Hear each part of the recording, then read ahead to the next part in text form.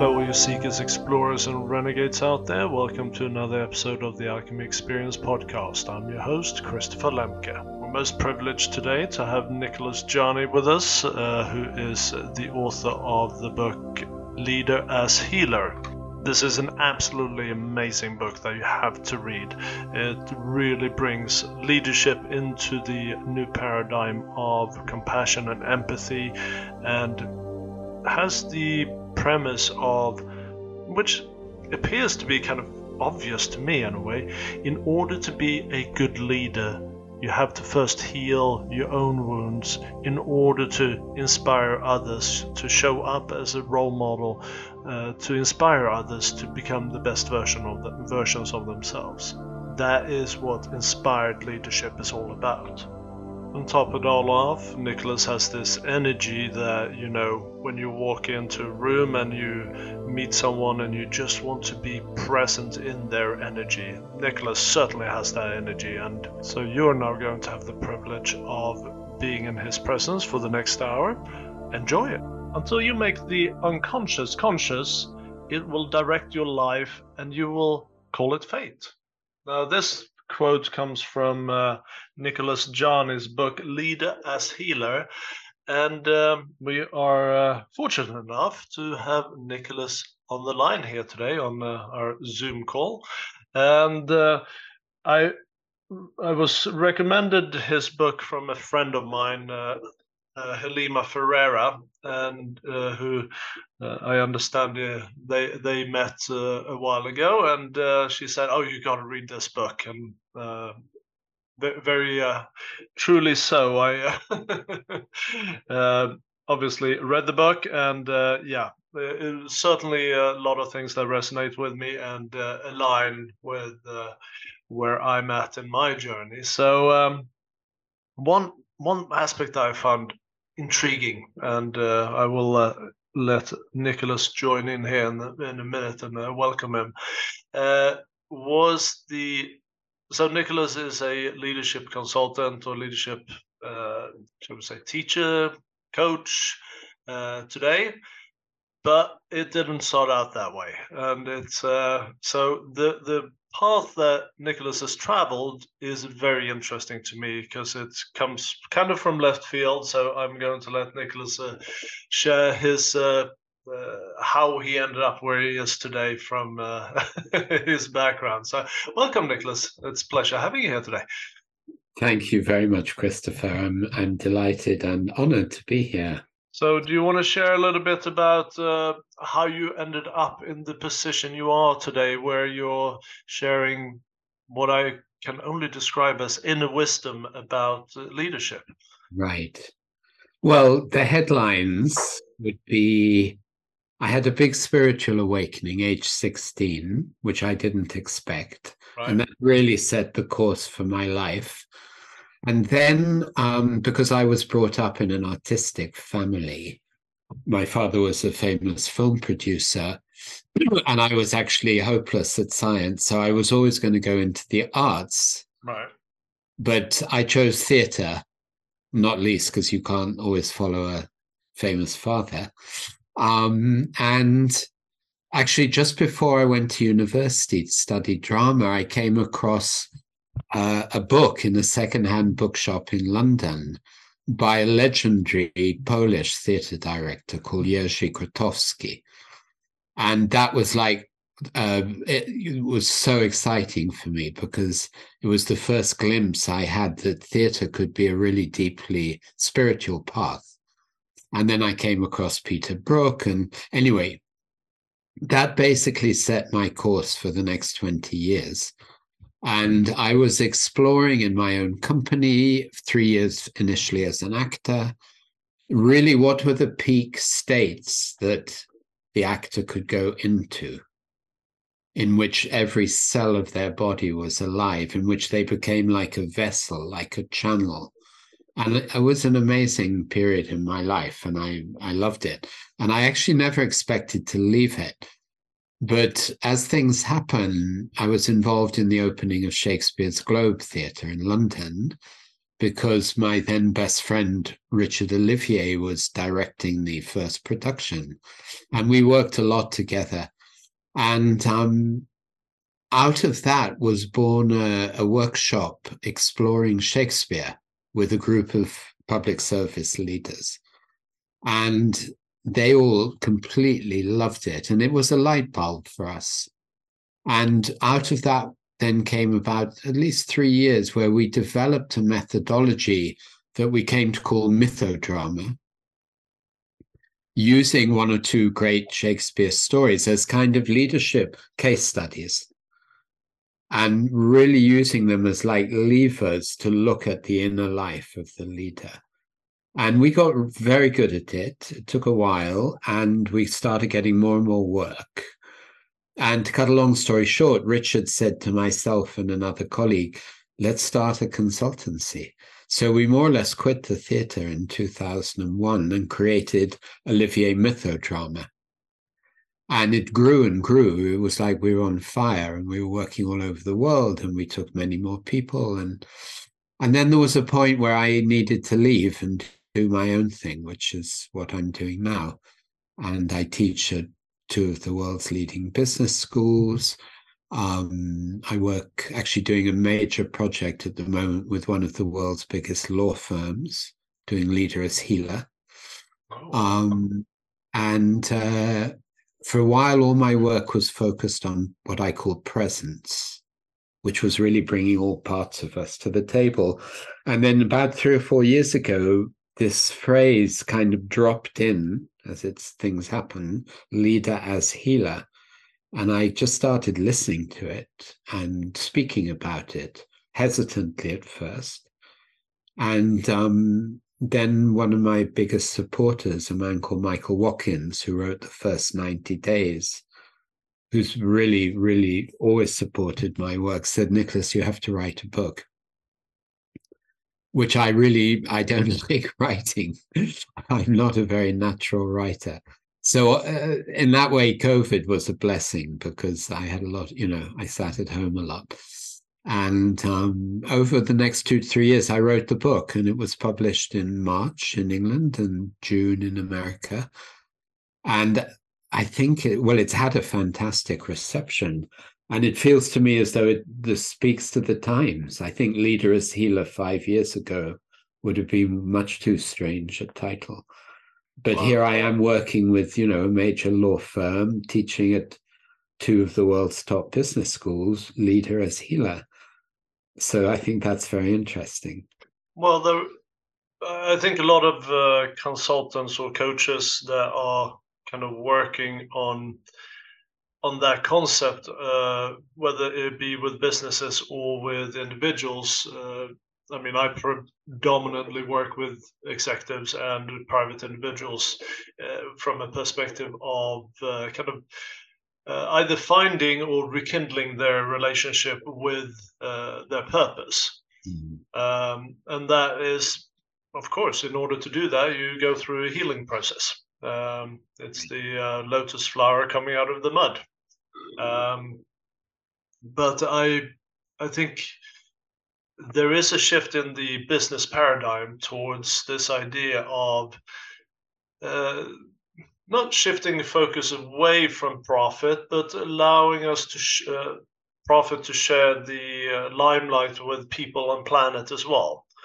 So I find it fascinating that, as you say, you're working with a big law firm where production and producing hours, billable hours, and all of that is very much the forefront, or has been traditionally.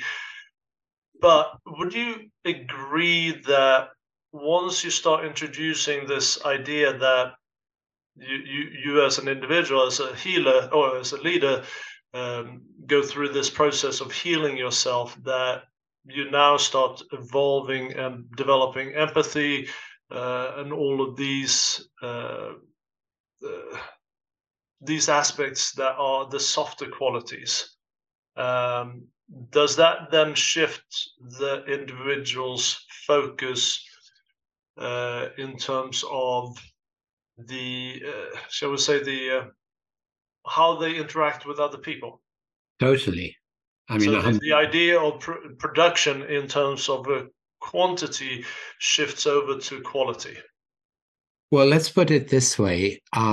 Yes, it shifts everything because in what I call the culture of absence, which is very fragmented reality, we're running on empty.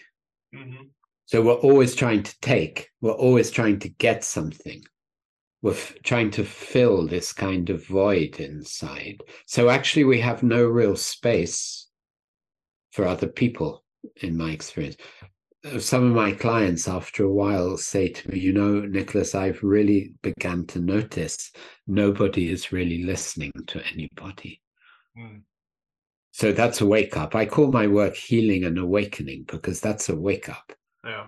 And we've so normalized this culture of absence that most people don't even notice it until there is some waking up.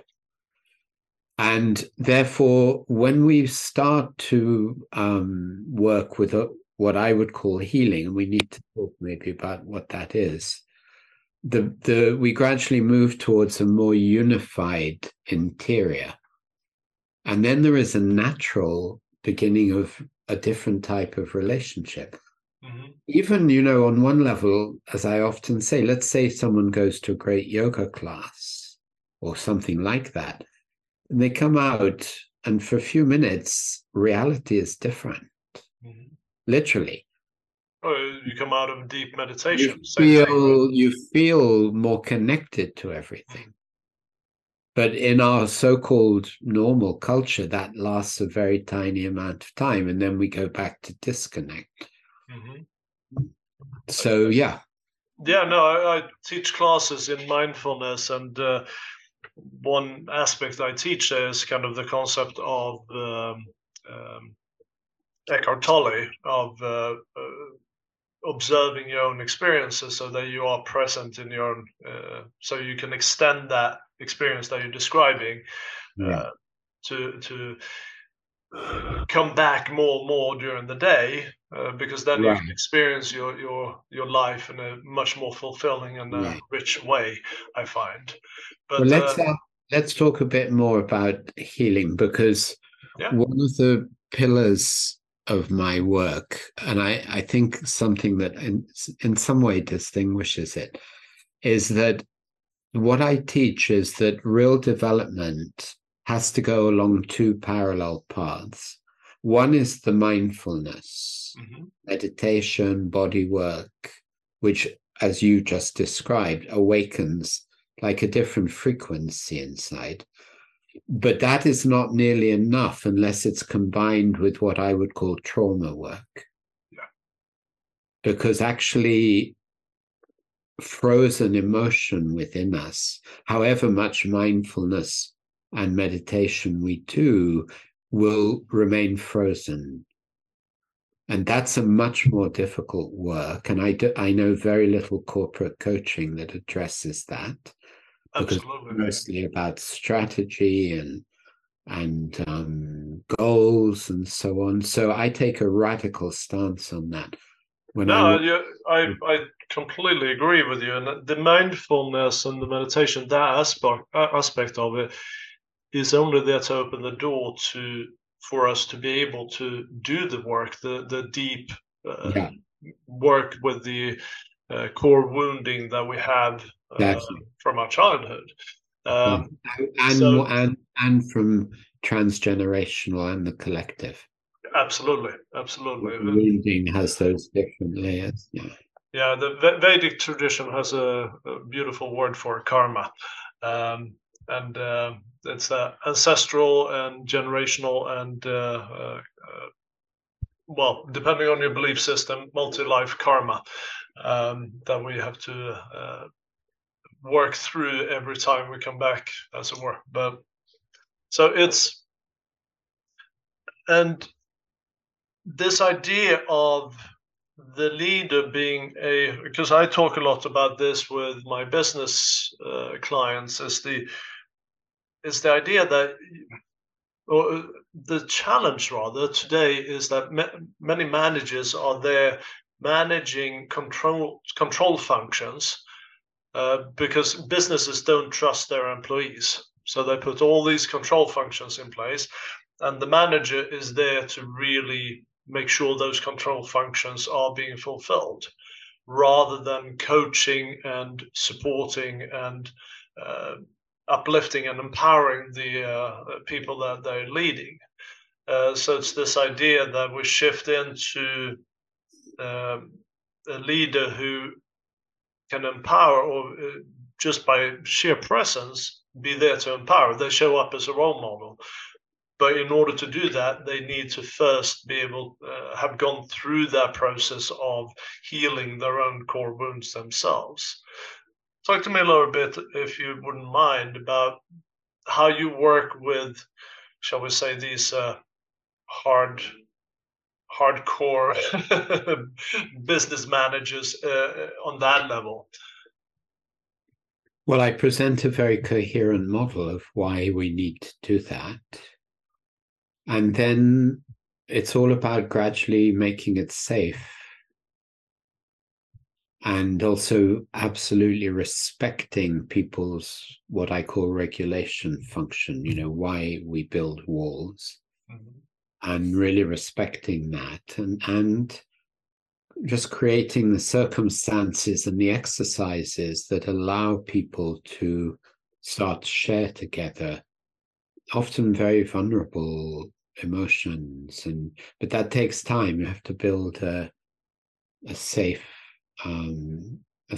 environment. Sure. That happens also partly through one's presence as a facilitator, making it feel very safe and unconditional. It's really important that people get rid of this idea of positive and negative emotion, and so I'm very coherent in how I present it, and then we build the container together. And normally it's not till the second day that people start to really open up, and that's very natural. And when they do, it's pretty remarkable, actually. Well, it's very similar to the therapy space, where you go, you see your client for the first time, and it's like almost like pulling teeth, getting them to talk, and then second session they're much more open, because now you've gained that trust, and you built a little bit of a rapport between yourself and the client. So now they're feeling more comfortable to open up in that respect. So no, for sure, that I think that's only natural, and especially in these corporate structures where vulnerability, I think, a lot of times is seen as a weakness, isn't it? I was working with one particular organization recently, and I had dinner the night before with the team. And one person in the team said to me, "Nicholas, you need to understand that most of the men here would rather die than show vulnerability." So I think that's very widespread, actually. Yeah. But we get past that. And it's beautiful. Yeah, I think once, and the quote where I mentioned here in the beginning is, everybody goes through this process of just being unconscious about a different way of doing things. And once they wake up to that process, that, you know what, it's actually quite nice to be able to share and be vulnerable, and of course, yeah. But then it just pours out of you. You can't stop them. It's a big threshold to cross. Yeah. And I actually call it, sometimes it's crossing a threshold from narrative, because most people are just constantly in narrative, talking about life rather than experiencing life. So it's a huge move to go from narrative to experience. Huge. Because anyway, in experience, we're not controlling anymore. We're experiencing. So that's a constant edge. Even when people would start to say, well, I feel a bit anxious because, no, I stop the because. And we don't need, because if you start telling me because you've gone into narrative, Mm-hmm. and where change will happen is if we can make it okay to stay with the experience of fear or sadness or anger or joy or whatever it is. Mm-hmm. That's a huge threshold to cross. So talk to me a little bit about the process of leader as a healer, because it's quite evident that in order to in order for us to enact change in the world, and I love Mahatma Gandhi's quote there, where be the change you want to see in the world, and that's really what I understand your process is about. In order to be an effective leader, you first have to do the work within yourself. Same thing Exactly. if I want to be an effective or a good parent, I first Exactly. have to do the work within myself so that I can connect on a deep level with my children. And the same as a leader, if I want to connect with the people that work for me, I need to first do the work within me. So, Right. and I mean, the people spend a lot of time, years and years in therapy to go through that healing process, but you find that's not necessary, right? Well, the problem with some of that is that someone just wrote, is it a lifelong journey? Yes. Sure. Yes. The problem I see in certain therapy is that it exactly remains in narrative. Mm. And if you can do 7 years of that, and it's not necessarily going to really touch Well, that's more with in the kind theory. of Freudian Yeah, not, approach. not only, Christopher, unfortunately, not only. So um actually I just launched a whole new platform. We've been experimenting for about 5 months, a team and me and I. We've given over 240 sessions, mainly within the law firm, of 30-minute sessions. And we give the clients 2 minutes at the beginning only to tell what they want to address. And then we work very direct with what's happening inside on the experiential level. And we and they have been astonished by what we touch. And Mm. actually, because we were piloting this, we were always asking for feedback. And some people were saying, I felt I've touched what would take 20 hours of therapy. Mm.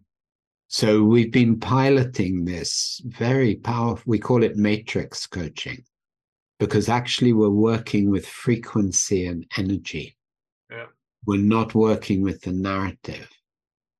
And Yeah. that's why I see people who've done years of therapy and I think, well, what happened? Because there's still so much unaddressed. Mm.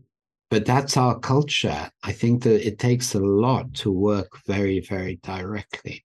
So we're really excited by this, and we've launched it publicly now. Oh, It's fantastic. part of a whole package that goes with leader as healer training as well. Mm. Um, It sounds to me like you've looked at a little bit at Dr. Hawkins' work. don't know him. No, because that's what he talks about, the frequency of emotions, the energy of emotions. Right. I Uh, see Wendy wrote a comment. That's thanks for writing, Wendy. Yeah. yeah, no, and it's interesting that you should mention that, because it is one thing I really work with my clients as well on, this coaching them to really experience where they're at, Right, and right. not worry about, oh, or rather, you know what was it that triggered me. That's not interesting. Yeah, yeah, The exactly. interesting thing is that you're experiencing that, and as you're experiencing that, then you can ask the questions, where does this come from, Exactly. and Well, yes, that understand what was it that actually triggered it, because then you go to the root of the matter very quickly. right, right. Yeah. And that's where I find the whole idea of observing your own experiences. It's a bit of a skill, moving yourself out of your head, and that's another thing I wanted to ask you about, because I come from the kind of analytical business side myself, so I have more of the traditional entryway into coaching. But we tend to be very much stuck in our heads and focus on the external. The internal is secondary, if even features at all. So how do you work with your clients on getting them to be in that experiential observing perspective as opposed to stuck in their heads and focused Because on the because analytical? I don't allow them to be stuck in their heads. It's very simple. And because from the very beginning, I tell them what we're going to do. And I don't need new clients. In fact, I'm not taking any new clients at the moment. I don't have time, if except occasionally. But I make it very, very clear what we're going to do. That we're going to look deep inside. It's going to be uncomfortable at times, and you need to be sure you're ready for this. And even if they say, "Yeah, I'm ready," I say, "No, go away and think about it," because we're going to go deep. And from the very beginning, I'm helping them understand when they go into narrative and saying, no, we need to look at what's happening inside. And it gets ever deeper. So I'm very rigorous. I don't compromise at all. Yeah. And people accept that. They want that. I want to answer Faz, because he or she, I'm not sure if it's he or she. She wrote how to measure if there's been progress. I think that's a really good question, because I think the way we measure our progress, well, there are two ways. One is we look at our life. We look at the quality of our relating. We look at how often I feel fresh and inspired. We look at my level of vitality and motivation. That's one very clear way. The other way is we get feedback from people who know us. So we have to measure in some way. Otherwise, we could waste a lot of time. Well, I think it's the same way, or the same challenge that we have in psychology, that you can't quantify, you can't measure it with quantity or quantifying it. It has to be a qualitative questionnaire almost that you go through. So you measure the state of mind before the process, and then you measure it after the process, and that's how you can then see, okay, well, happiness has gone up, fulfillment's gone up, etc., etc. So do you bring those kind of processes into the work that you do, Nicholas? Yeah, definitely. And in Right. fact, we're actually just we're in the first stages of a dialogue with McKinsey about measuring over a 9-month period the effect of our work, because we believe we can. And actually, for instance, within another big organization I'm working with, the number 2 has written me saying he thinks extraordinary things are happening in the culture as a result of the work. So we're actually, within the whole Matrix project, we're in a dialogue about how next time we take a big contract, let's measure everyone at the beginning using very careful metrics, and then 9 months later let's measure again, and let's see what's happened in the culture, because we're pretty certain that our work is generating big cultural change by working with individuals, by working with teams, online, in-person retreats, and so on and so forth. Yeah. Do you find in that process that people or businesses' perspective on their purpose, because most businesses' purpose today is to make money. It's the bottom line, it's the profit. It's to return value to shareholders. Do you find when they embrace this concept as of a leader as healer, that their perspective starts shifting? Do you find that? Of course. And So, if someone tells me that's their purpose, I'm going to tell them, well, you're asleep, because that's not a purpose. Making more money is not a purpose. It's a drive. mm-hmm. The It's a meaning of result. yeah, it's got nothing to do with Yeah. purpose. So I'm very clear about that. And like I teach on a fantastic program at Said Business School.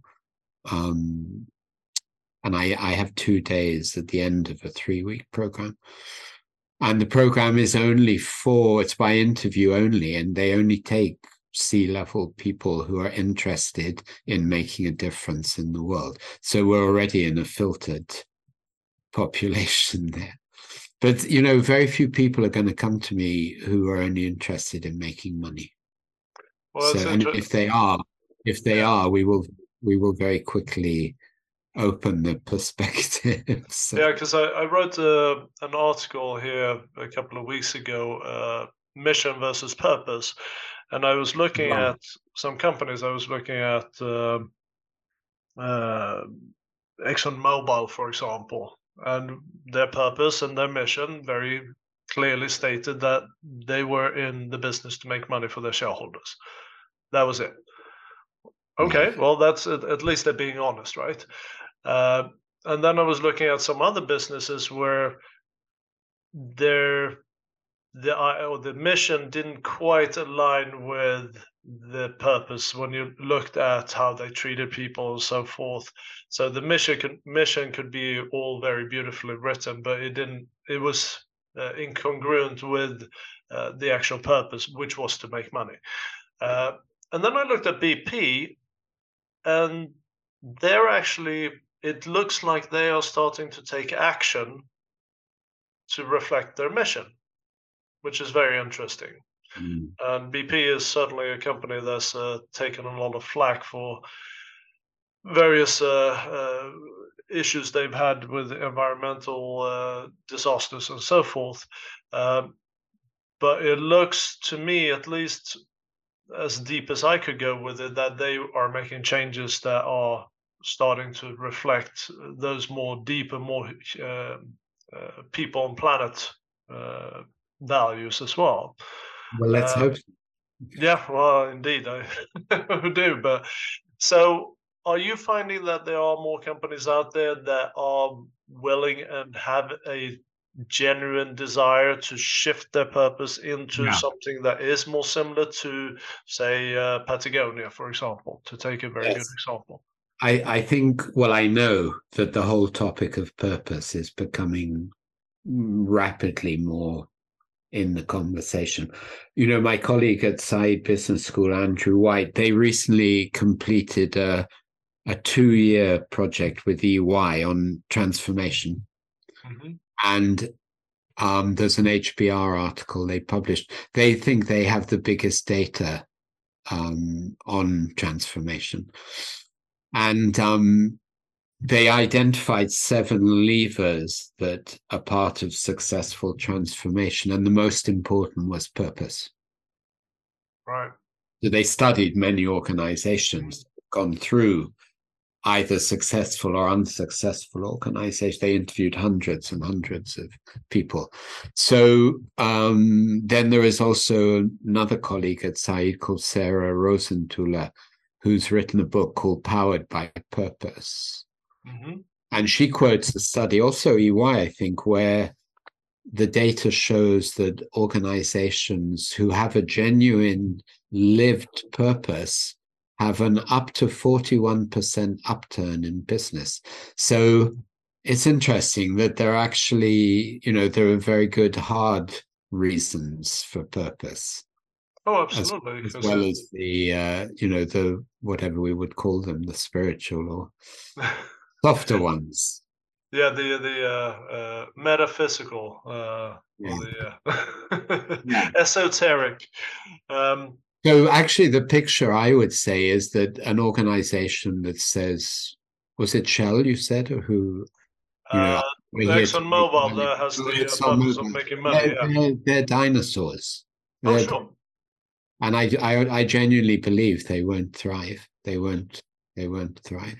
Well, I think there was some statistic that said 50 years ago, a Fortune 500 or blue chip company was had an average lifespan, I think it was of 60 years or something like that.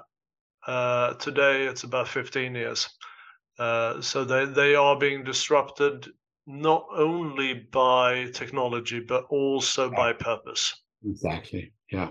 Because the generations that are coming up now, I saw another study that, and I think this one's from Harvard, where 75% of millennials and those in the younger generations, Generation Z. Yeah. yeah, would be prepared to take a pay cut in order to Yeah. have It's work been for someone around, that aligns with their purpose. that's been around for a few years now. Yeah. And Gen Z even more. Yeah. So that's very interesting. So the whole idea of leader as a healer comes in very it aligns very well. But what comes first, leader as a healer or the shift in the purpose of the business? I think they're interdependent. Interdependent, yeah. Because I think you can't shift. Well, actually, I think it's difficult for a company to shift the purpose. The purpose has to be something that is from the core out. And then Yeah. once you do that, people have to, the people that don't align with it and not willing to make the changes within themselves, they will just kind of eject themselves from the business Correct. Yeah. and go Yeah. and work for ExxonMobil. Um, Mm. So, are you finding that what stage do you come in and work with the business to help them out to make that shift? I could well, I couldn't give any fixed pattern on that. No? No. And about half my work anyway, because I work at the, IMD and Said Business School. What's so rich there is that it's usually a group of 40 senior leaders from all around the globe. So I would say half my work is of that nature, and half is with organizations. Oh, interesting, interesting. So, and it's very rich when you have 40 very senior leaders going through a transformational process, because you know that each one may go back and really affect a whole big organization. Yeah, no, it's very interesting, and I suppose because I don't work at that level, I had made some assumptions that that wasn't necessarily where the sea level was interested in going. But it's very interesting to hear that your experience is completely different, Yeah, it is. and it's reassuring, to be honest. Yeah, and that said, I'm not. I think we're heading for some kind of civilization collapse, to be honest. So good news though it is that there is a wake up happening. I don't think it's going to avoid catastrophe. I think it may help us navigate it better. Yeah. Well, that's it. I think And in order prepare. to navigate it, you have to have had Yeah, those aspects within yourself healed. and prepare the ground for new structures, new structures basically. But I think we're in a disintegration process, which Yeah, no, which I I agree, and think I is think already painful and may get much more painful, unfortunately. yeah. Let's see, we have a question here from Faz again. Have you ever worked with one-to-one clients instead of business level? For example, fathers or mothers who can create beautiful, healthy-minded families and in turn generations. Um, I have, but it's not my main focus at the moment. But I would say that it's very common within the programs I run that people get a whole revelation about their parenting. Yeah, So, because then they go back and look at their own childhood, which is well, going to they be. also are sometimes really shocked to realize, especially when we're talking about transgenerational trauma, how they are passing on to their children what they've received. And that's really beautiful when I see people really wake up to that. I love that. Yeah, it has to. Once you make that change, it's not only in one aspect of your life. It transcends all aspects of Mm. your life, your relationships, your parenting, and so forth. Absolutely. Yeah. So that's beautiful. And so you want to share with us a little bit about uh, just how the process that you work with clients in terms of this concept of leader as healer. Is there something you want to expand on it that we haven't covered as of yet? Um, well, the book outlines the basic map, and the key levers are deep somatic work Hmm. because we're so disembodied as a Yeah. culture. A big gateway is always the emotional work because we have so much frozen emotional energy in us. And I work with the principle that most emotions, they don't need fixing, healing, or changing. They just need feeling. Mm. It's a radically simple and challenging proposition. And then we work, of course, with purpose. But all the time, we're also working with the meditative, mindful um, practice. So it's very multidimensional. Is that's the most important thing. It all interweaves together. Well, absolutely. I think if you most of us, and especially men, tend to be very distant from our emotional bodies. If we talk bodies here, because we're told constantly as children, stop crying, don't be so sensitive. Oh, Society tells us that we need to be strong and powerful and all of that. So when we come out into life, there is this disconnect between our own experiences and the emotional yes. body, right? Yeah, and a lot of women are equally taught, don't be angry. Yeah. Nice girls don't shout and scream. So at certain points in the work, that becomes very important. We see, by and large, in men, there's a big journey to open fear and grief. Yeah. And often in women, there's a big journey to open anger and even rage, Hmm. which has both a personal and a collective component. So, yeah, it's a very important part of the work, actually. And the so when the clients are connecting with this, what's your perspective on the expression of it? Because I have this idea that I'm not unique in this, but we can't control anything outside of ourselves. We can only control our thoughts, our words, and our actions. So if I have anger triggered within me, I choose how I express that anger into my physical experience. Uh, Yeah, but the most important thing in a developmental setting, like one-to-one coaching or a group, is first of all to totally feel the anger, yeah. not to not to think about the expression, but actually to let the whole body feel, because then we can choose much more easily Hmm. where is the appropriate expression. If we go straight to the expression, we miss the actual center Oh, process. absolutely, absolutely. Need to feel it in order to express it. Uh, if you don't feel it, then your expression is going to be automatic. Um, because then you're stuck in then you're back up in your head. If you're observing it, then you're feeling it, then you're experiencing it, and you can, at least in my experience, that's when I can go, oh, interesting, I have anger coming up here, and I can feel it somatically in my body, and then I can think to myself, okay, I'm going to express that I have this anger because obviously there's something external that triggered it.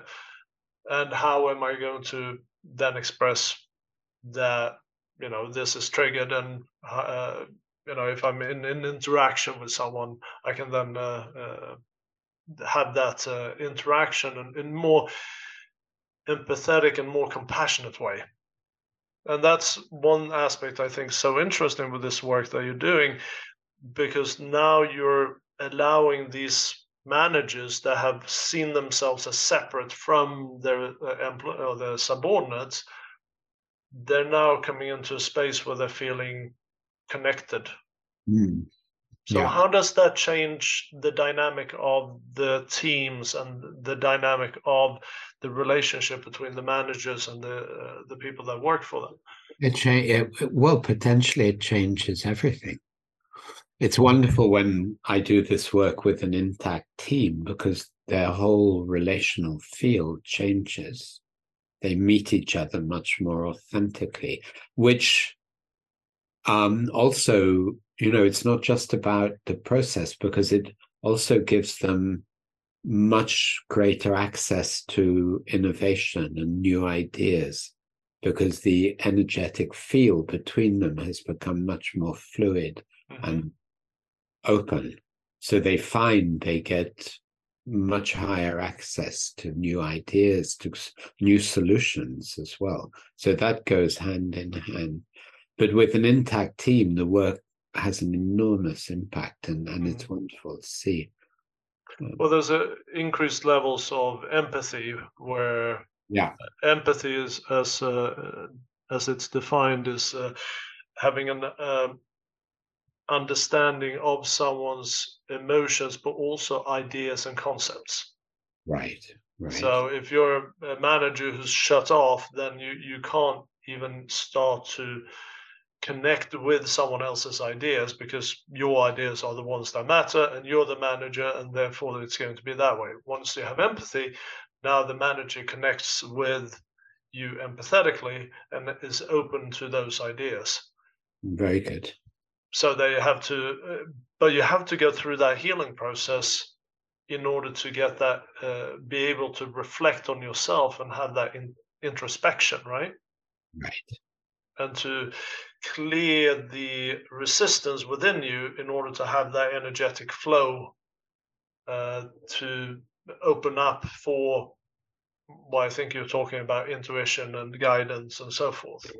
Right. So is that something that your clients realize or notices? Definitely. Because that's now we're coming very much in to a territory that is more spiritual, right? Yeah. And how are they reacting to that? Because that can be quite a surprise, I can imagine. Well, I'm very careful about using the word spiritual. I rarely use that word because I think it's far too many.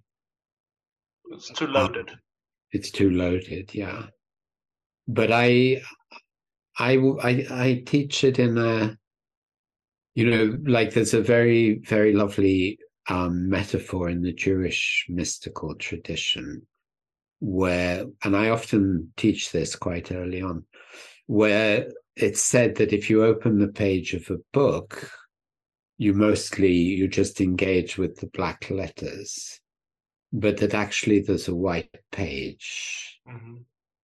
And then I explain how important the white page is and how over fixated we are on the black letters. And that one of the ideas of this work is that we learn to be in both at the same time. So at first, at least people get that intellectually, but then we begin to experience it and it starts to make more sense. I also teaching a lot of practices to people, which are very practical as well. So, well, that what you're mentioning there is very similar to the Buddhist concept of the space in between things in the material world. Mm-hmm. So Yeah. when you're meditating and you're expanding or extending your energy, and you feel the areas around things in the space that you're sitting, and Yeah, that's true. And it's also an inner experience of more and more spaciousness, more and more silence, more and more like timeless dimension as well. And I guide that very deeply, and people have strong experience, but I don't use the word spiritual. No, I don't think you have to. I don't think you have to label it because about it's an individual experience. I talk about neuroscience, I talk about brainwave frequency, I talk about how every culture has studied dimensions of consciousness very objectively. Yeah, it needs to But you be. talk about energy, right? Sorry? You talk about energy. Yes, but even using a word like that, at first that doesn't mean anything to people. So we have to go delicately. What's lovely, I always find, is that once we start doing deep process work, the whole conversation gets much deeper, of course. Yeah. I'm only doing energy work, but I can't say that at the beginning. No, and I find that is so interesting because that's something I've struggled previously with, is how to manage my language in my material when I approach companies. Because if you started talking about flow of energy, they might run for the hills. Now I built a concept around it, and I use it almost like a metaphor. So I'm allowing the company or the clients to say yes, a metaphor that the idea of the business is the flow of energy towards a purpose. And it's the people and stakeholders that are connected with the business. It's how they interact with that energy that is going to determine whether it's a successful business or not. Are they creating resistance or blockages, or are they supporting that flow of energy towards the purpose? And it's then businesses go, oh yeah, no, I get that. And then but you don't need to necessarily talk about that it's actual energy. It's the metaphor of it, right? I know we're coming up on our hour here now, Nicholas, so I want to be conscious of your time. Are there any final words? Obviously, I will put the link to your webpage and your book in the episode description. So, is there anything that you want to share in terms? Sorry, go ahead. I'm going to write the in the chat the new platform that is just launched. Great. I will put that in the because actually people can also book sessions direct from the website if they wish. Right. So matrixcoaching.net. Yeah. Fantastic. Yeah, no, I will put that in the episode description as well. Thank you, Christopher. We could go on for, well, I could anyway, go on for a long time. And I would like to, at some point, have that discussion of how we're dismantling society and how it's going to be rebuilt. That'd be an interesting conversation. So I wanted to, if we have 4 minutes to go here, so I wanted to open up if anybody has any quick questions for Nicholas that you wanted to bring up, or any comments. I know Faz has been good about. Yes, Faz has been writing really great. Yeah. So we're starting with Faz, and then we go to Anna. No, Anna wants to speak, I think. Yeah. Yeah, go ahead. Yeah, but I don't know. I don't know. Do you hear me? Do you hear me? Yes. Yes. Hi. I'm talking to you from Egypt. Hi. It's very interesting to hear it, but I missed the most important moment, I guess. Probably it was at the beginning. Just in 2 words, how would you describe, I mean, how would you see the leader as a healer, this main topic, which I agree with very much, just to listen to your perspective, if it can be said in 1 sentence or 2 sentences, please. Leader as healer is the leader who has rejected the normalized version of reality, which is dominated by linear thinking, and understands that we need to bring a unification of embodied experience, emotional connection, intuitive opening, and the deeper meditative practice in which thinking becomes our servant, not our master, which is Right. something Einstein actually asked, is your mind your servant or your master? And the whole problem with most people is the mind is the master. Yeah. Mm-hmm. Yeah. Are you the thinker or are you your thoughts? Are you your thoughts or are you If you listen afterwards, Anna, your question will be answered much. All right, I will. Yeah, there will be. Usually there are replays, because this is the first time I'm trying. On Mind Valley. Yeah. All right, great. Anyway, I already got your deep thinking on the subject, which is a totally innovative approach compared to general business approaches, of course. And by the way, the rights to my book have been bought by a big Arab publisher, so it should be published in Arabic before too long. Well, I'm not very much of Arab myself. I'm Armenian, actually. Oh, okay. Okay, living. But anyway, English is fine with me. I have No it in problem. English too, so. Okay, great. Okay. I loved the title, and this is what attracted me. I know in life coaching we always avoid labeling, but it is titling as well in this case, and it is so important, the right titling of the subject. So anyway, it's nice. Thank you very much. I'll be in touch. I'll continue watching. Thank you, Anna. All right, Faz, go ahead. Hi, absolutely brilliant session. Absolutely love the topic. It's so insightful, and on a business level, obviously, it's going to be massive transformations on a big level, and it's absolutely brilliant what you're doing, Nicholas. I just wanted to ask a question for me personally on a personal level in terms of managing emotions. Right. So when it comes to MBTI types, I don't know.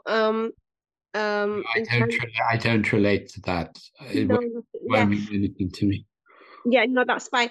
I'm more of a feeler in terms of like I have a lot of feelings, and I am logical at times as well, but I don't know sometimes if I go with my heart rather than my head. What tip could you give me to survive in this world and not take things so personally or so emotionally all the time?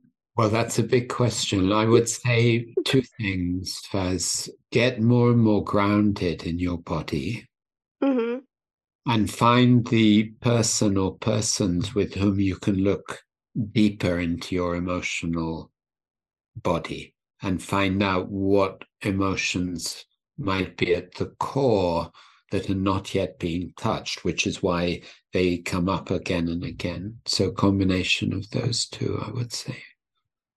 Okay, brilliant. So work with a therapist?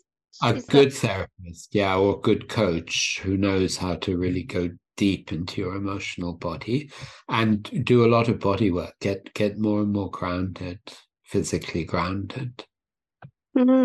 Definitely. I mean, I try and walk on grass and sand and things like that in terms of grounding, and I do a lot of meditation. I think sometimes I just lack concentration and focus as well. I think that's another one that I need to work on as well. I think also a lot of times first we don't have that relationship with our emotions. We try to see them as our enemies and we resist them. So if you can allow yourself to experience your emotions and to build that relationship with them, to see them as your allies, and they're there to support you in your journey, then you won't have the suffering aspect of you. They'll still be painful because they will still be there they are feeling, but you won't have that suffering because now you're building up a different perspective on it. Yeah, That makes definitely. sense? Yeah, thank you so much for your time, and I really appreciate your feedback. Thank you, Faz, for all you wrote as well. Thank you. I just All right, Nicholas, in the moment, so yeah, I thought it might trigger different points, but yeah, thank you so much. Beautiful. Well, I've taken an additional 2 minutes of your time here, so I appreciate that, Nicholas. So thank you very much, Christopher, and everyone who listens now or to the recording. Thank you. Yeah, no, and it's been absolutely beautiful to be in your presence. Your, if I may come from a more esoteric point of view, your energy is fabulous to just sit and enjoy and to be around. And having you share your wisdom with us has been truly a privilege. So we appreciate that. And thank you for all the work you do as well. Well, thank you. All right. Well, thank you everybody for showing up. Thank you, Nicholas, for sharing your wisdom with us. And I wish everybody a wonderful day. Okay, so now if you are a leader or you aspire to become one, you need know what you need to do.